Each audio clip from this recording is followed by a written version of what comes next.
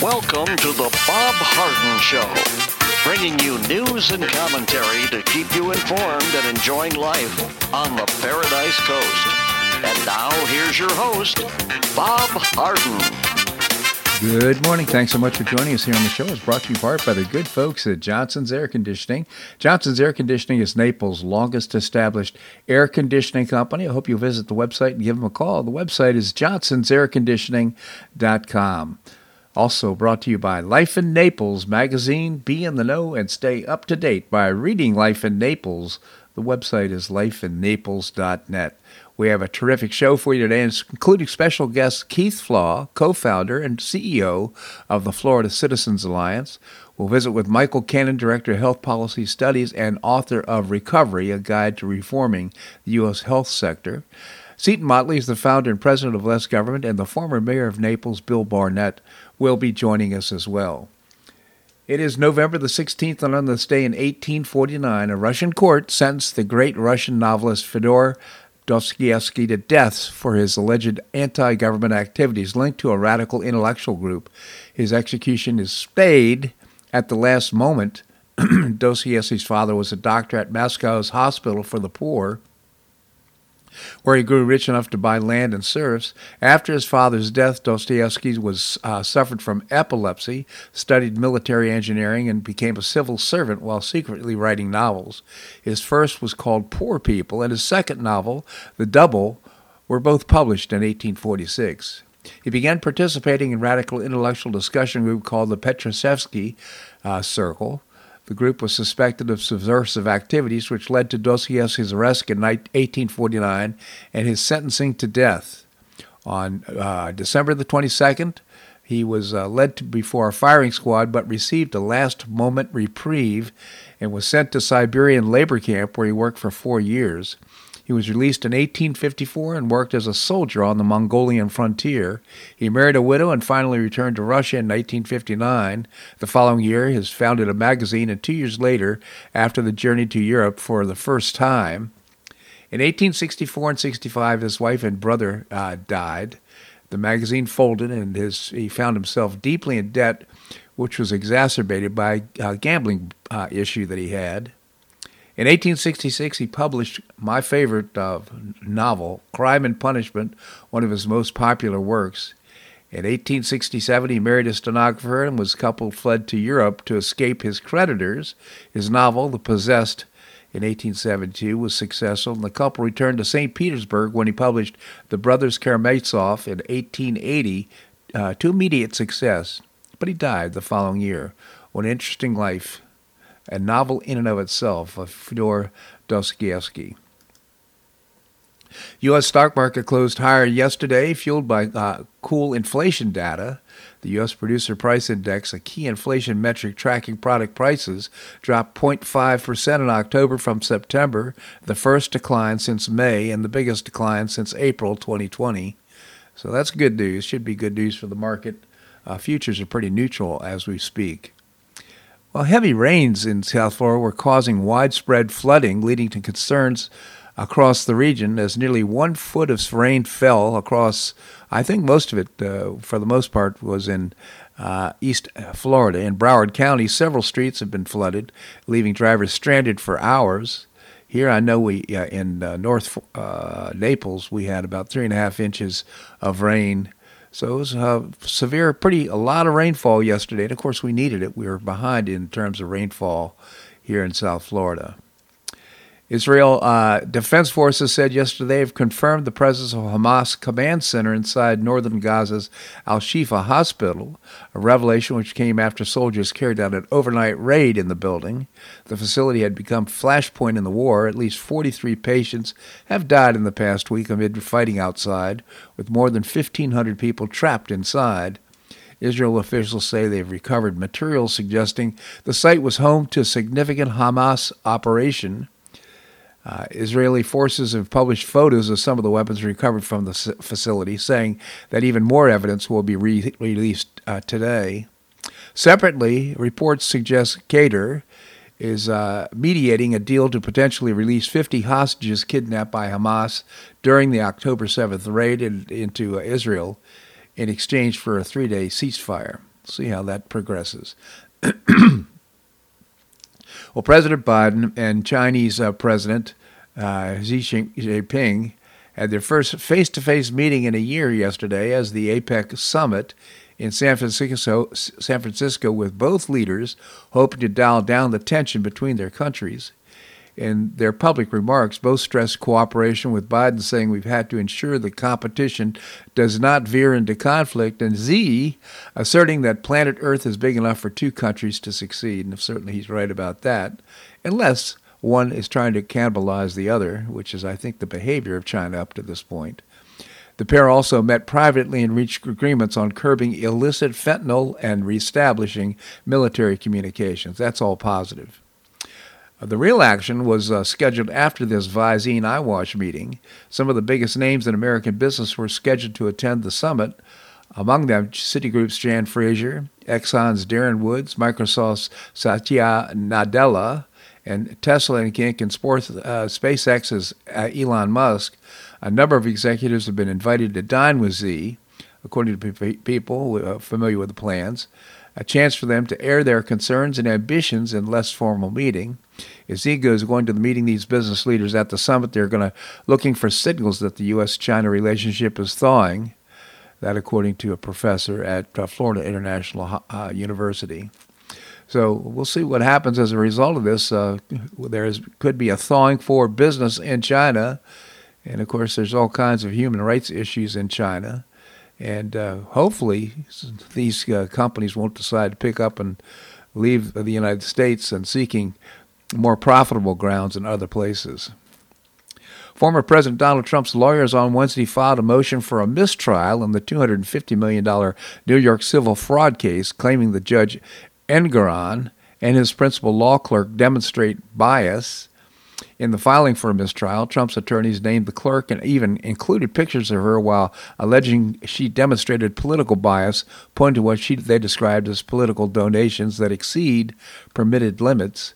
Specifically, of course, the court's own conduct, coupled with the clerk's unprecedented role in the trial and extensive public partisan activities, would cause even a casual observer to question the court's partiality, Habah and other Trump attorneys wrote in the filing. Thus, only a grant of a mistrial can salvage what is left of the rule of law. So I hope he gets this mistrial claimed. Be a good thing. But on the other side, first son Hunter Biden on Wednesday asked the federal court presiding judge over his criminal case in Delaware to approve subpoenas of former President Donald Trump and his former top Justice Department officials, as he argues that his investigation was the result of incessant, improper, and partisan pressure from the former president and his allies. The court filing asked U.S. District Judge Noriega, a Trump appointee, to subpoena the former president, former Attorney General Bill Barr, former Acting Attorney General Richard Donahue, and former Acting Attorney General Jeff Rosen. Mr. Biden seeks specific information from the three former DOJ officials and the former president that goes to the heart of his defense, that is possibly a vindictive or selective prosecution. I can't even read this with a straight face. It's just amazing that he feels like somehow it's a vindictive or selective prosecution. Are you kidding? Arising from an unrelenting pressure campaign beginning in the last administration in violation of Mr. Biden's Fifth Amendment rights under the Constitution, the filing says. Well, you know what? He gets his day in court, and he can file anything he wants. So, but nevertheless, it's really actually humorous that he thinks that somehow, some way, there's been bias against him. In the lead up to the 2020 election, IRS case file shows certain investigative decisions were made as a result of guidance provided by others, the Deputy Attorney General's office. Biden's attorney also said in the document. Noriega is presiding over Biden's case involving federal firearms charges, to which he pleaded not guilty last month. The case was brought by Special Counsel David Weiss after Biden's plea deal on misdemeanor tax charges fell through when Noriega questioned the constitutionality of the proposal.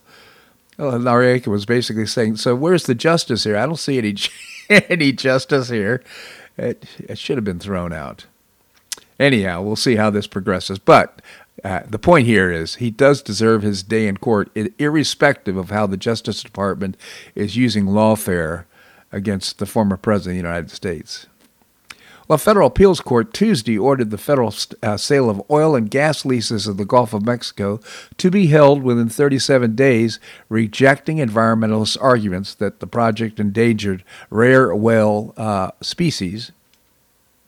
The Center for Biological Diversity, Sierra Club, and others had hoped to block 6 million acres from being offered in lease sale over concerns it could further endanger the mammal of whales. A lower court had issued an injunction against excluding the acreage from the sale. During oral arguments Monday, the Fifth Circuit, U.S. Circuit of Appeals, had questioned if the environmental groups had demonstrated the whales would be harmed as a result of the lower court's decision. Tuesday's decision requires that all 73 million acres, which includes the contested 6 million, be offered for lease. Seems to me that the biological diversity of the Sierra Club and others should be more concerned about what windmills are doing to whales out in the sea as opposed to the sale for the purposes of finding oil. Excuse me. Well, Senate Democrats voted in lockstep on Tuesday against the House-passed bill to cut $14 million from Biden's 87,000 new IRS agents and use it for emergency aid to Israel. Democrats claim to support the aid package. So what's the problem? They want to leverage Israel's aid for another huge tranche of Ukraine and yet other orgy of domestic spending. It looks increasingly like the best we can hope for on spending is a full-year CR that will allow Kentucky Representative Thomas Massey's automatic 1% cut to take effect, but those savings would be more than wiped out if anything like Biden's mega unpaid-for emergency spending and that passes. And by the way, the Senate easily passed a stopgap spending bill in bipartisan fashion late Wednesday, averting a federal shutdown for the holidays by setting up an historic clash early in the year over the shrinking of government. Senators voted 87-11 to approve the plan and sent it to President Biden, who is expected to sign it. 10 Republicans and 1 Democrat voted against the measure. Quite frankly, they're just kicking the can down the road. It's just going to be even more difficult after the holidays to achieve what they hope to achieve. I would have preferred that Speaker Johnson, deal with the issue immediately and work through the tough confrontations and issues with Democrats now, but nevertheless, they decided to put it off. We'll see how this turns out. This segment of the show brought to you by the good folks at Johnson's Air Conditioning, Naples' longest established air conditioning company. I hope you'll visit johnsonsairconditioning.com. Also brought to you by Life in Naples magazine. Be in the know and stay up to date by reading Life in Naples. The website is lifeinnaples.net. Coming up, we're going to visit with Keith Flaw, co-founder and CEO of the Florida Citizens Alliance. That and more right here on The Bob Harden Show on the Bob Harden Broadcasting Network.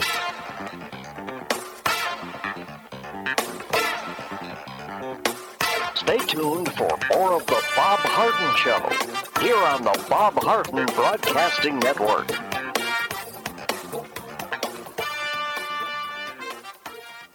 I'm Bob Harden, the host of The Bob Harden Show. One of my favorites for breakfast or lunch is Lulabee's Diner, providing great service, fabulous food, and a rockin' good time. Lulabee's Diner is a throwback to the 60s, complete with great music and a fabulous 60s decor. What I like best is a blend of great food, great value, and terrific service. Most of the friendly waitstaff has been part of Lulabee's for years. I enjoy the great choices for breakfast and lunch, and you'll find the menu has everything and anything to satisfy your taste. Lulabee's offers catering, party platters, lunch boxes, and more. Lulabee's Diner will quickly become one of your favorites for breakfast or lunch. No reservations are needed. Check out the website at lulabees.com and stop by Lulabee's Diner, open from 8 a.m. until 2 p.m. 7 days a week. Lulabee's Diner in the Green Tree Shopping Center at the corner of Immokalee and Airport Pulling Roads. Stop by Lulabee's Diner for fabulous food and for a forever cool rockin' good time.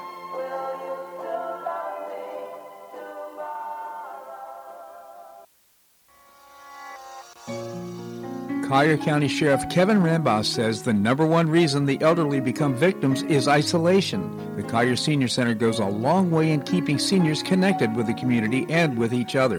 The Collier Senior Center, located at 4898 Coronado Parkway in Golden Gate, provides comprehensive information regarding services and resources that affect the quality of life of older adults and their caregivers in Collier County, empowering them to maintain independent and meaningful lives. Here's Esther Lully, Director of Collier Senior Center. Everyone, every senior is welcome. There's diversity there. It's vibrant. It's a caring atmosphere. So there's a reason we offer the services and programs that we do. We want to help enrich the lives of senior members and provide support to their caregivers. Want to find out more? Visit CollierSeniorCenter.org. That's CollierSeniorCenter.org. Or call the Collier Senior Center at 239-252-4541. That's 252-4541.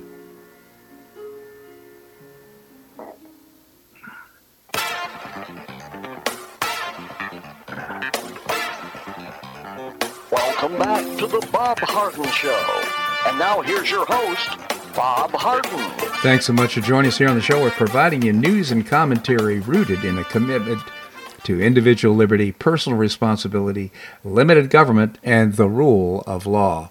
Coming up, we're going to visit with the former mayor of Naples, Bill Barnett. Right now we have with us Keith Flaw, the co-founder and CEO of a terrific organization. It's called the Florida Citizens Alliance. Keith, thank you so much for joining us here on the show.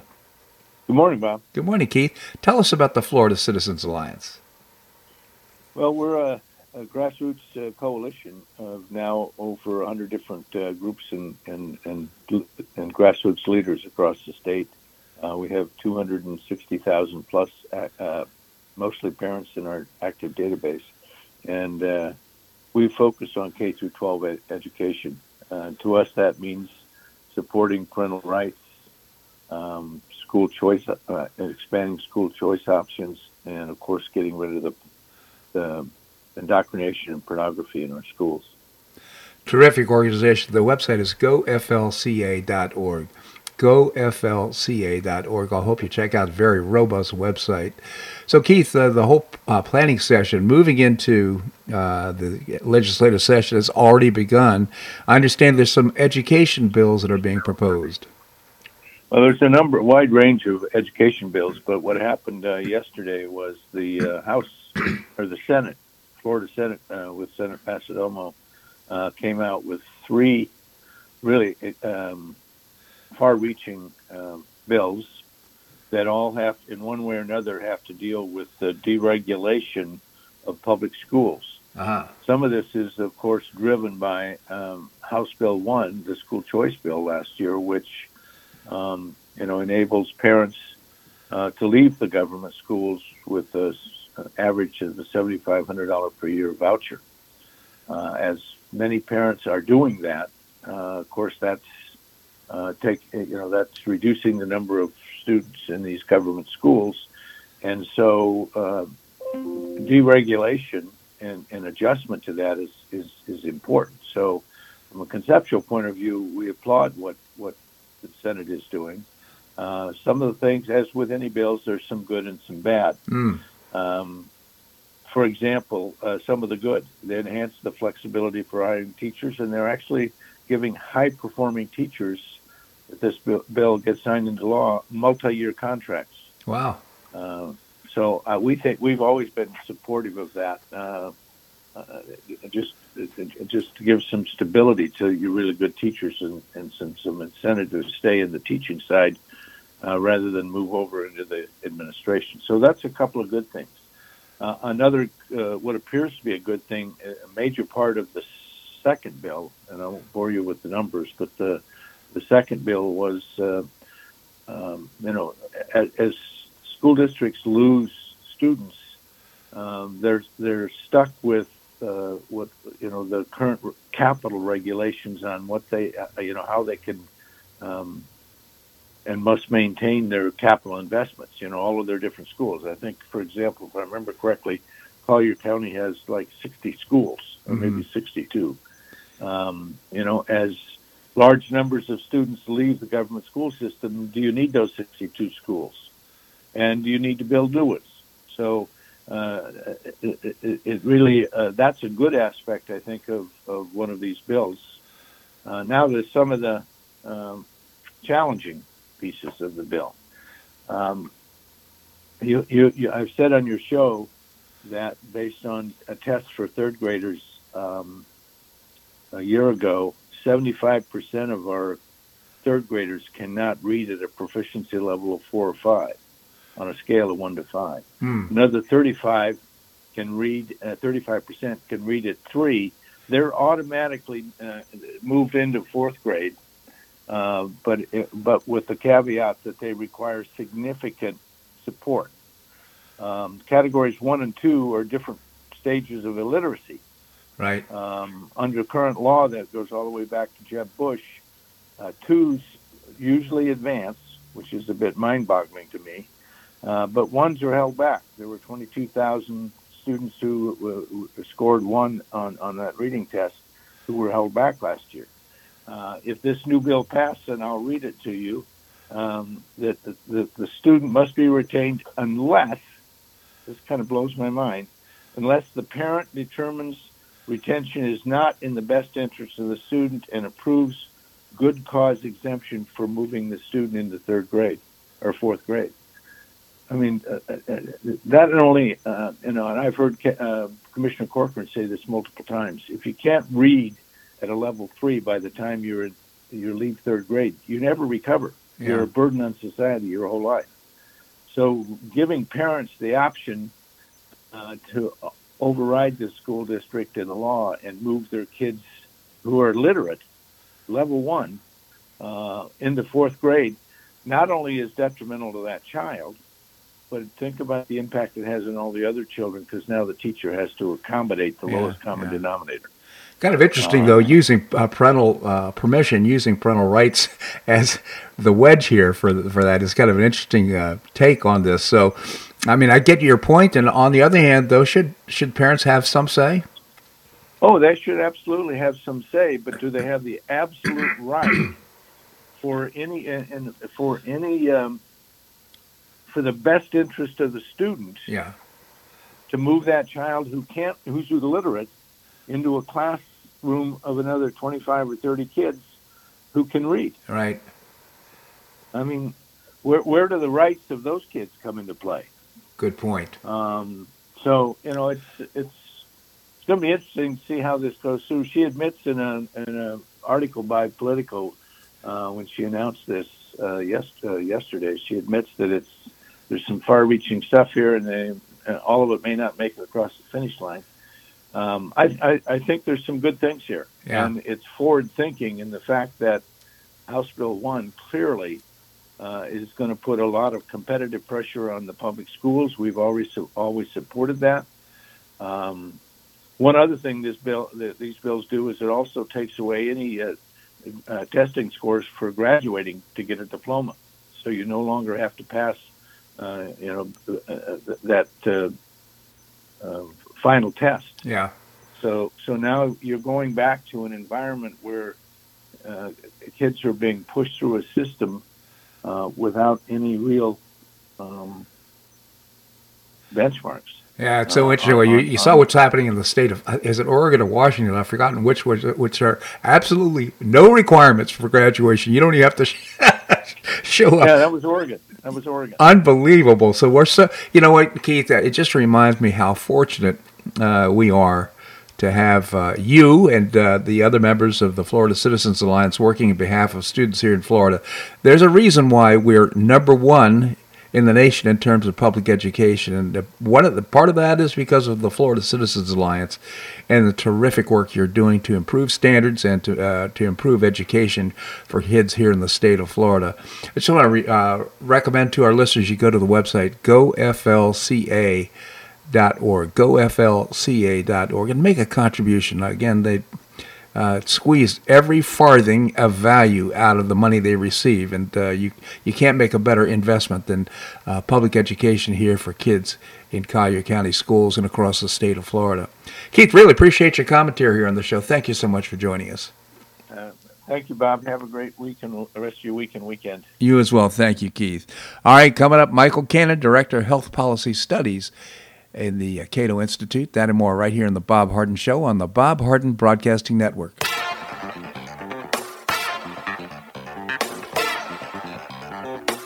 Stay tuned for more of the Bob Harden Show here on the Bob Harden Broadcasting Network.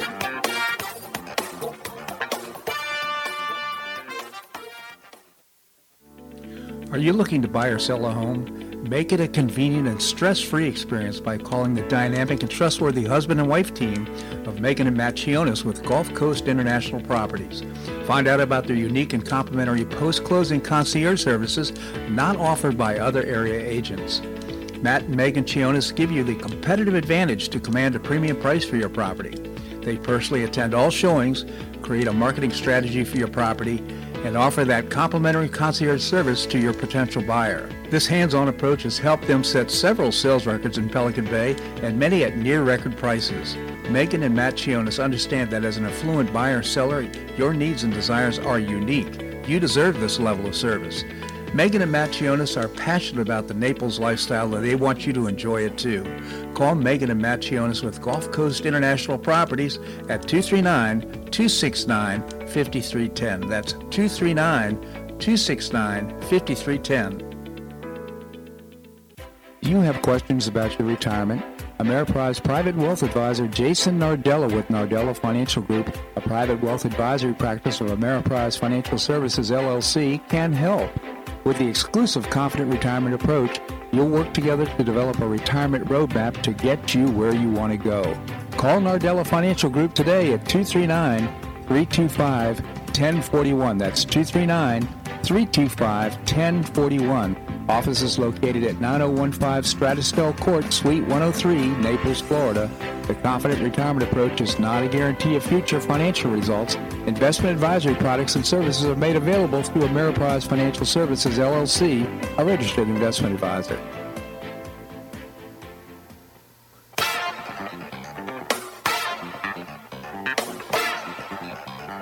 Welcome back to the Bob Harden Show. And now here's your host, Bob Harden. Thanks so much for joining us here on the show. It's brought to you in part by Gulf Shore Playhouse, changing lives through exceptional theater experiences. And you can find out more and get tickets to some great performances coming up. Visit the website, gulfshoreplayhouse.org. Coming up, we're going to visit with Seton Motley, the founder and president of Less Government. Right now, we have with us Michael Cannon. He is the director of Health Policy Studies at the Cato Institute. Michael, thank you so much for joining us.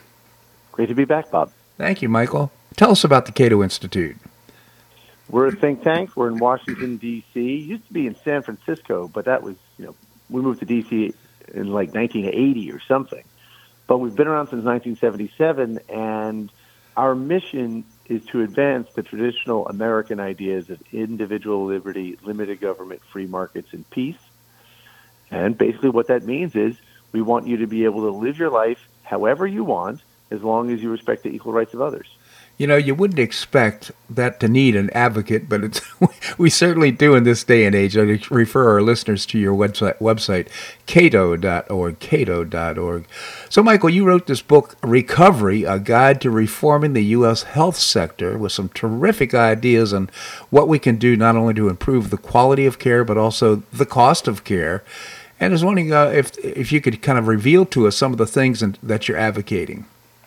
Sure. Well, one of the reasons I wrote this book is because there are a lot of people who, among the reasons, there are a lot of reasons I wrote this book, but there are a lot of people who say they support free markets in healthcare and advance ideas that they say will make healthcare better and more affordable and more secure by using market mechanisms. But what those proposals often end up doing is just expanding government in one way or another, and not delivering the sorts of benefits that markets deliver in every other sector of the economy, at least the ones where we allow them to work. One of them just came up in conversation the other day. I'm in Texas right now to speak about the book at a think tank called the Texas Public Policy Foundation. And I met with a couple of Texans yesterday who had an idea for implementing the Obamacare Medicaid expansion. This is the expansion of that government program for low income, ostensibly for the poor, to provide health care to the poor, that Obamacare expanded, didn't give states the option of expanding. The Supreme Court did that. And all but 10 states have implemented that expansion, taken the massive amount of federal money that Congress is offering and expanded Medicaid to childless, able-bodied adults making up to about $18,000 per year. Texas, where I am right now, is one of the states that has not expanded. Florida, where you are, Bob, is another state that has not taken that federal money. And some free market advocates have come up with ideas for how to get states to expand Medicaid, but in a free market way or in a conservative way. And one of the reasons I wrote Recovery is to show that, no, those aren't free market ideas and they're not going to get you the sorts of outcomes that you want. And to give people a soup to nuts presentation of what we need to be doing in healthcare if what we want is freer markets offering better and more affordable and more secure healthcare. When it comes to making care more affordable for low-income people, as well as improving the quality of care, as well as more honest budgeting of the way we provide care for veterans and so forth. You know, I saw a visual of the cost of government as we're going through this process of determining how we're going to fund the government going forward. And it was shocking to me to see what percentage of funds that we use, not only to pay the interest, which is growing, but also the Medicaid, health care. It is astounding. The welfare programs, it's astounding how much money we're spending for these programs, which I just wonder if we just didn't do that, wouldn't we be better off? And, well, the answer is yes. And we could come to rue the day that we ever got government involved in healthcare. Yeah. Because the way the federal debt is expanding, it's right now 100% of GDP. Right. And it's set to grow even more. Right. The reason that that's expanding is government healthcare programs, the Medicare program, the Medicaid program. They are growing as a share of GDP, and therefore the federal debt is growing as a share of GDP. Those are the only parts of the federal budget that are, and that can't go on forever. Congress can't keep borrowing forever, and that's one of the reasons why there's just absolutely no good way for states to expand their Medicaid programs, because if something cannot go on forever, eventually it must stop. Congress cannot go on borrowing money like this forever. Eventually it has to stop, and it's going to have to raise taxes and or cut spending. And when states need to cut spending, you know where they go? They go to the Medicaid program. So the states that have expanded Medicaid are not only hastening the day when Congress hits that wall and has to dramatically slash spending, include most notably spending for Medicaid enrollees. It's hastening the day that fiscal reckoning comes, and it's putting low-income people in a very vulnerable position where they could lose their coverage and have nothing, have a lifelong uninsurable pre-existing condition and no options, whereas if government had gotten out of healthcare, they would have secure lifelong health insurance. So states like Texas, states like Florida are doing the heroic thing by not expanding the Medicaid program, not adding to the federal deficits and debt. And now, unfortunately, they're not really taking the steps they should be taking to bring health care within the reach of low-income people. Both Texas, I discuss in Recovery that both Texas and Florida are making the cost of care unnecessarily high by blocking entry and blocking competition by certain health care practitioners like nurse practitioners or dental therapists who could be making basic primary care more affordable for low-income people and basic dental care more affordable for low-income people. But because of the influence of the physician lobby and the dentist lobby in both of those states, they're not able, those states have enacted regulations that prevent mid-level clinicians from making healthcare better and more affordable and more secure. Yeah. States, it's not enough just to block the Medicaid expansion. States need to eliminate those regulations so that more low-income people can afford medical care. So, here in the free state of Florida, we're very proud of the progress we've made in terms of individual and financial freedom. I think we've made great progress, but just out of the blue, and this is probably an unfair question, but can you somehow give us an idea of how much regulation of healthcare is costing consumers here in the state of Florida or across the nation? Well, sure. The book includes what I call the most important chart in healthcare that you've never seen. Mm-hmm. It's a chart that shows prices falling because employers deployed an innovation to see, what sort of impact this innovation would have on prices. It caused prices for lab tests, colonoscopies, knee and shoulder arthroscopy, knee and hip replacement, MRI, CT scans, you name it. It caused prices for these things to drop by up to 30% over 2 years. When do we ever see that happening in healthcare? Yeah. And you know what this innovation was, Bob? No idea. This innovation was giving people less health insurance. They cut back on the amount of health insurance that people had for all of these items, and told them, we're just going to pay a fixed fee rather than whatever your providers charge. And if your providers charge you more than that fixed amount, then you're on the hook for 100% of the difference. So providers lowered the cost to be. Those consumers began comparison shopping, price shopping, and the providers then they switched to the low-cost providers, and the providers reduced their prices. Wow. So the biggest thing that government does, the biggest reason that healthcare is more expensive than it needs to be, is because government encourages too much health insurance through various mechanisms like government programs as well as the tax code and health insurance mandates. And that is the number one thing that is pricing healthcare out of reach for so many people, particularly low-income patients. Michael Cannon, again, author of Recovery, A Guide to Reforming the U.S. Health Sector. I'm sure you can get it at Amazon Books, but also go to cato.org, cato.org, get some information, and get the book. Michael, I really appreciate this info. Let's continue the conversation on this next week. Thank you so much for joining us. Anytime, Bob. Thank you, Michael. All right, coming up, I'm going to visit with Seton Motley, the founder and president of Less Government, that and more, right here on The Bob Harden Show on the Bob Harden Broadcasting Network.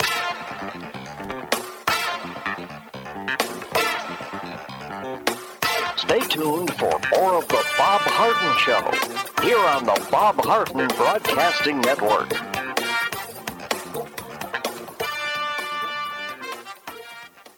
Two-thirds of parents prefer educational options for their children, with 40% strongly preferring options for their child's education. School choice is a growing movement, one that is already lifting thousands of kids across America. The Optima Foundation, a 501c3 nonprofit corporation, was founded to support the establishment and expansion of superior quality schools of choice. Optima's goal was the successful launch of Hillsdale College Varney Charter School, Initiative Classical Academies, and other schools of excellence across the state of Florida, serving kindergarten through the 12th grade. The mission is to train the minds and improve the hearts of young people through a content-rich classical education in the liberal arts and sciences with instruction in the principles of moral character and civic virtue. And a terrific product of the process, Naples Classical Academy has already opened here in Naples.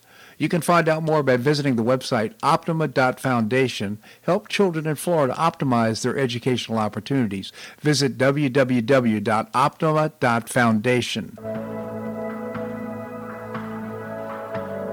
Do you suffer from joint pain in your shoulders, hips, or knees? I was suffering from debilitating pain in my knees. On a referral, I saw Dr. George Markovich with the Institute for Orthopedic Surgery and Sports Medicine. He successfully treated my symptoms and pain for several months. Finally, having exhausted all alternatives for pain management, Dr. Markovich and I agreed that surgery was my best alternative. Dr. Markovich replaced both of my knees in 2006, and I now have full range of motion in both knees, and I have no pain. I now now play golf and exercise free of debilitating pain in my knees. Don't suffer needlessly with joint pain. Call orthopedic surgeon Dr. George Markovich with the Institute for Orthopedic Surgery and Sports Medicine at 482-5399. That's 482-5399. He did a great job for me, and he'll help you too.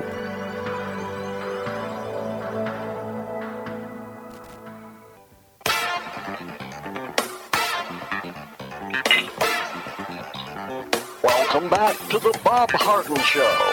And now here's your host, Bob Harden.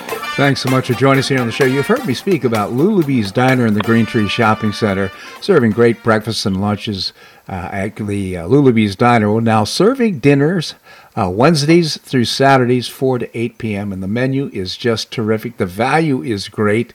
I encourage you to visit Lulabee's Diner in the Green Tree Shopping Center for a dinner Wednesdays through Saturdays, 4 to 8 p.m. We have with us Seton Motley, the founder and president of Less Government. Seton, thank you so much for joining us here on the show. Good morning, sir. Good morning, Seton.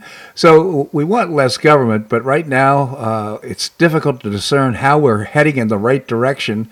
And right now, international issues are taking the stage and kind of consuming all the news, including what's happening in Ukraine, Israel, and now Xi and Biden meeting in San Francisco. I wanted to get your thoughts. Well, it was very nice of Gavin Newsom to finally clean up San Francisco for somebody he really cares about. Yeah, the communist leader of China. Yeah. No, look, we were founded to be a commercial republic, meaning, and I think it was Thomas Jefferson said, free trade with everybody, binding ties with no one. And I think there isn't a single founding father who would look at NATO or the United Nations or any of these things and not be completely angry that we've tied ourselves down with all these international organizations. I think it's antithetical to what the founders had in mind for the country. This gets us into Ukraine. We have zero. This is an irrelevant border skirmish between two poor nations on the other side of the planet. We have zero business being there at all. None. If Russia conquered Ukraine in totality tomorrow, how would it affect the U.S.? The answer is it wouldn't. We need to remind everybody that Russia ran Ukraine for the majority of the 20th century. It didn't matter to the U.S. at all. This is a scam. We just saw Ukraine just indicted 3 people who were looking into the Biden corruption in Ukraine. Yeah. How more obvious does it have to get why we're there, really?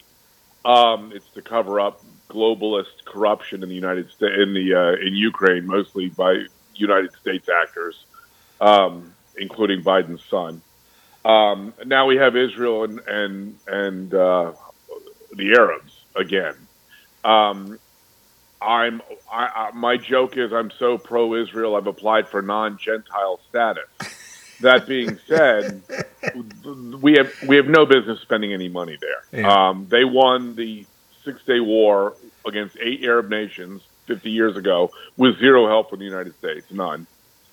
They can do it again right now. The only thing holding them back right now from doing what they need to do is the U.S. Right. Telling them to hold back. But again, we have no. My joke was for a long time, and now it's the internet. But I said, CNN ruined foreign policy because the world is full of awfulness. I mean, there's probably 2 or 3 dozen border skirmishes right now in the world, and we arbitrarily choose to care about this one and ignore that one, and care about this one and not care about that one, and we've chosen to care about Israel and Arabs for crass political reasons, just like we have Ukraine, and there's probably a dozen border skirmishes in Africa right now. We couldn't name any of them. Well, here's the thing. See, I don't understand. Where do we get the money? I mean, it's we don't. Well, it's again. I commend Speaker Johnson for deciding to reduce the amount paid for. In other words, he took it out of part of the budget to pay for $14 billion to go for supporting Israel. Well, I definitely agree with you. We have no business going over there. Israel could handle its own issues. And by the way, they're doing a pretty darn good job of it right now as it stands. Well, like I said, the only thing holding them back is us. Right.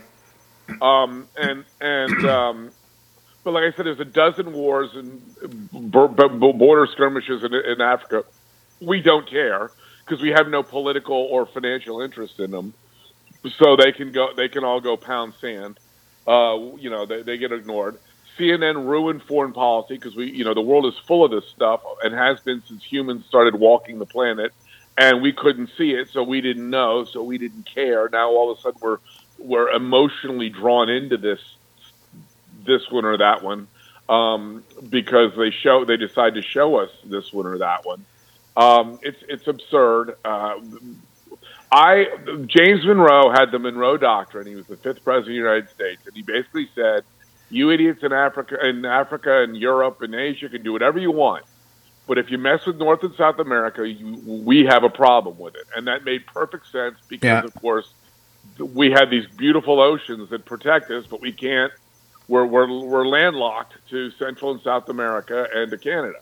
See, here's what gets me. We have right now a Biden meeting with Xi in San Francisco. Well, that's Visine eyewash. The fact of the matter is that after the meeting is over, he's invited in all these business people who are going to meet, and they're going to talk about how they can expand business in China. And the fact of the matter is China is hurting financially. I mean, a third of their economy is real estate, and it's all falling apart.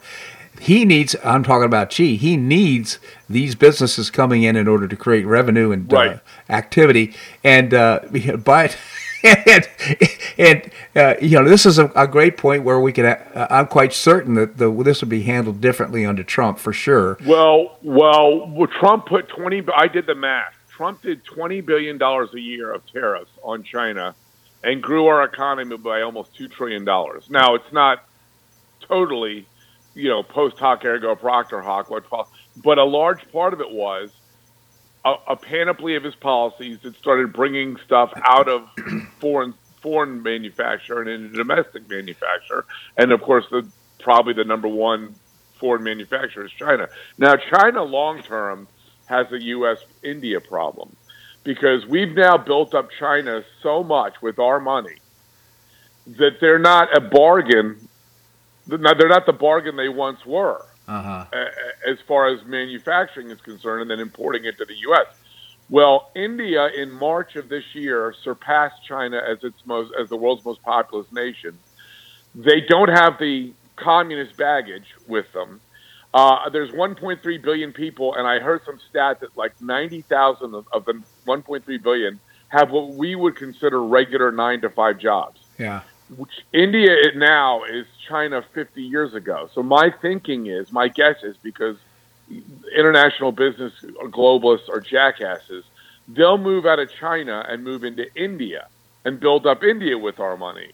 Rather than, of course, returning to the United States.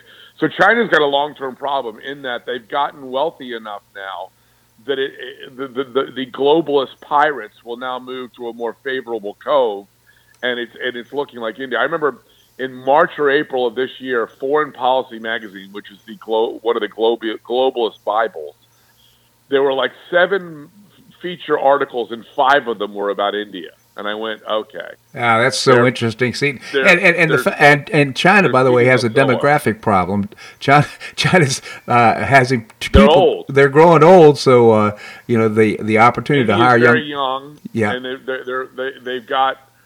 It looks like China 50 years ago. They're young. They're broke. They have a smart populace, maybe not educated, but smart, and can be trained.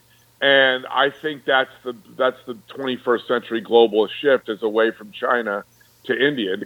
Heaven forfend American companies return to America. Yeah. That's not going to happen. Seton Motley, again, the founder and president of Less Government. I encourage you to visit lessgovernment.org, lessgovernment.org. You can also visit Less Government on Facebook. Seton, always appreciate your commentary here on the show. Thank you so much for joining us. Thank you very much, sir. My pleasure indeed. Such an interesting conversation. Okay, coming up, the former mayor of Naples, Bill Barnett. That and more right here on The Bob Harden Show on the Bob Harden Broadcasting Network.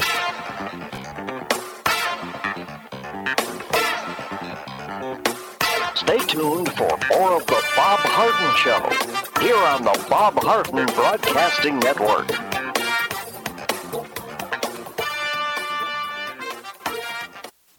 You have questions about your retirement?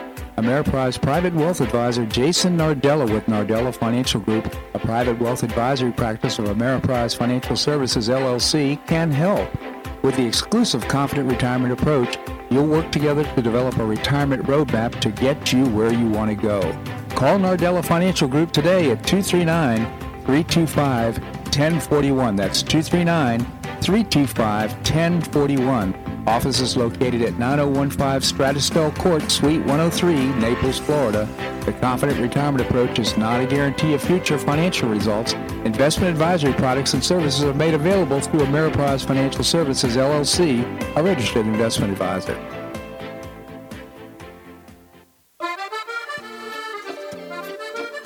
Blue Provence Restaurant is a favorite dining destination for many Neapolitans, including Linda and myself. Blue Provence, located in a historic building in the heart of Old Naples at Creighton Cove, offers a mix of French bistro cooking with bold, fresh Floridian flavors. Experience award-winning cuisine at Blue Provence and enjoy one of Florida's most extensive, eclectic, and fun wine cellars. Dining your choice of the popular Eat-In Bar, the intimate Courtyard Garden, or the beautiful Provencal Caribbean Dining Room. Enjoy a wonderful and memorable evening in a casual and relaxed atmosphere that includes a taste of Provencal hospitality. Blue Provence is open 7 days a week, all year round.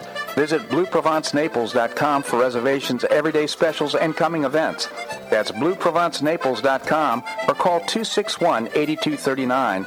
That's 261-8239. Blue Provence French Restaurant in the heart of Old Naples.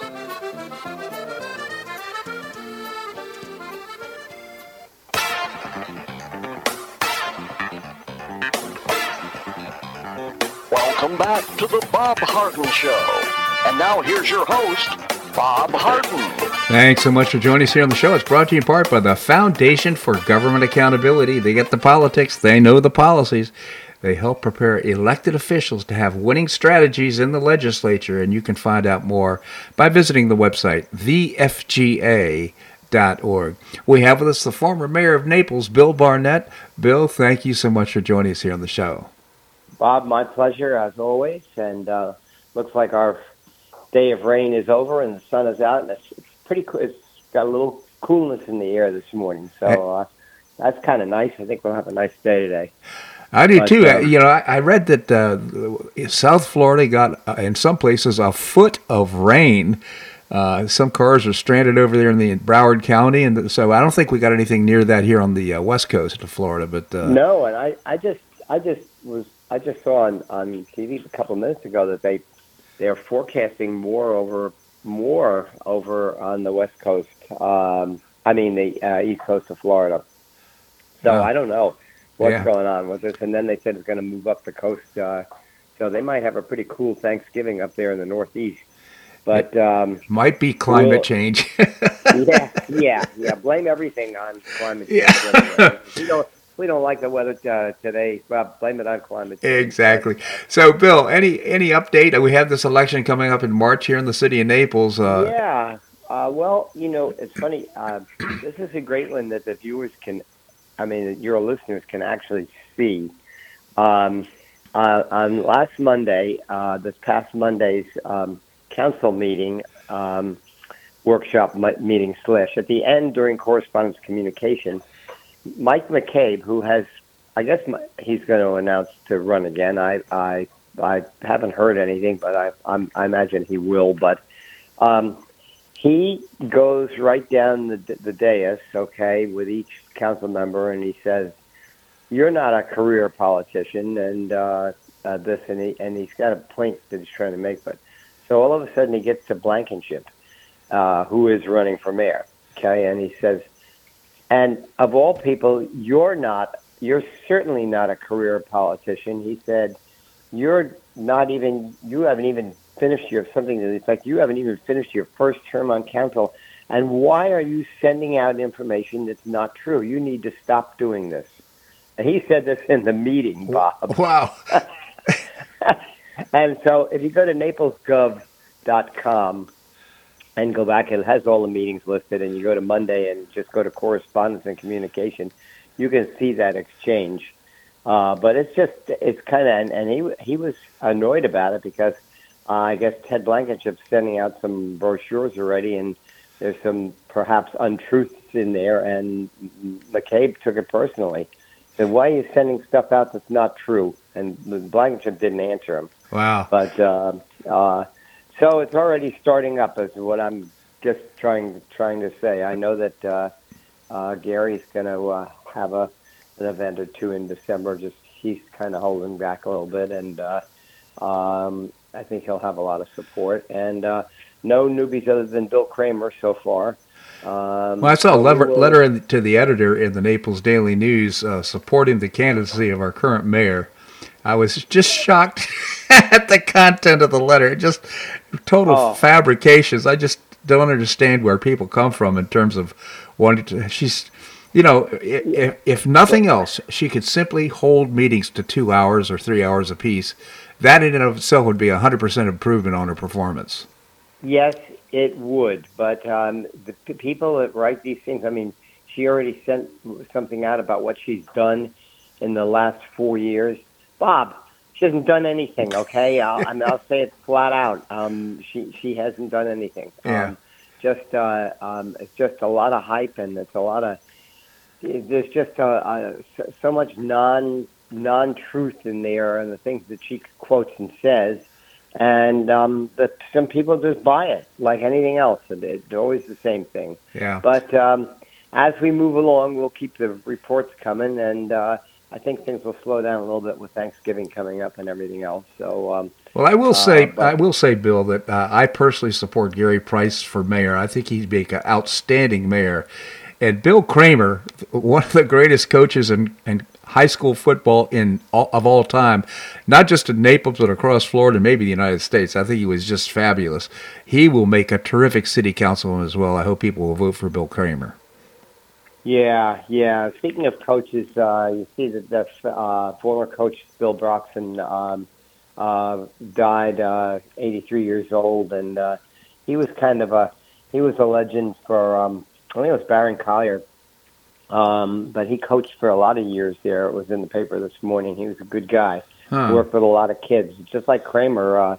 Bill Kramer just he not only coached the high school kids, but he mentored so many kids during his career. It was. I mean, I know a lot of families that respect him so much because of that. Not because he taught their kids football, but because he was a mentor as well. So, well, he taught the kids values. He taught the kids how to live, how to be a good neighbor, how to be a good person.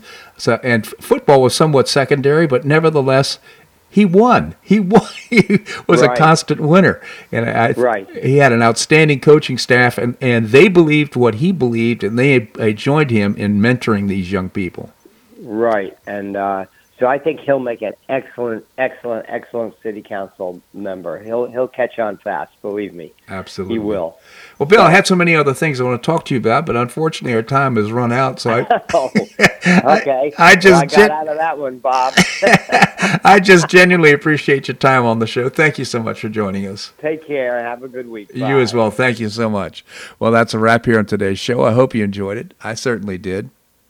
We've got great guests for tomorrow's show, including William Yateman. He's a senior legal fellow with the Pacific Legal Foundation. We're going to be visiting with Kevin Freeman. He's the author of Pirate Money. Interesting concept about digital currency and what we can do to prevent ourselves from becoming victims of some of the changes that are happening around the globe. And Larry Bell, endowed professor at the University of Houston in space architecture and author of many books, he'll be joining us as well. I always appreciate your listening to the show. It means a lot to me. And if you enjoy the show, I hope you pass the word on to your friends. It's one of the ways we support our advertisers, and we can't do the show without them. So thank you so much for listening. I hope you make it a great day on the Paradise Coast or wherever you are. Namaste.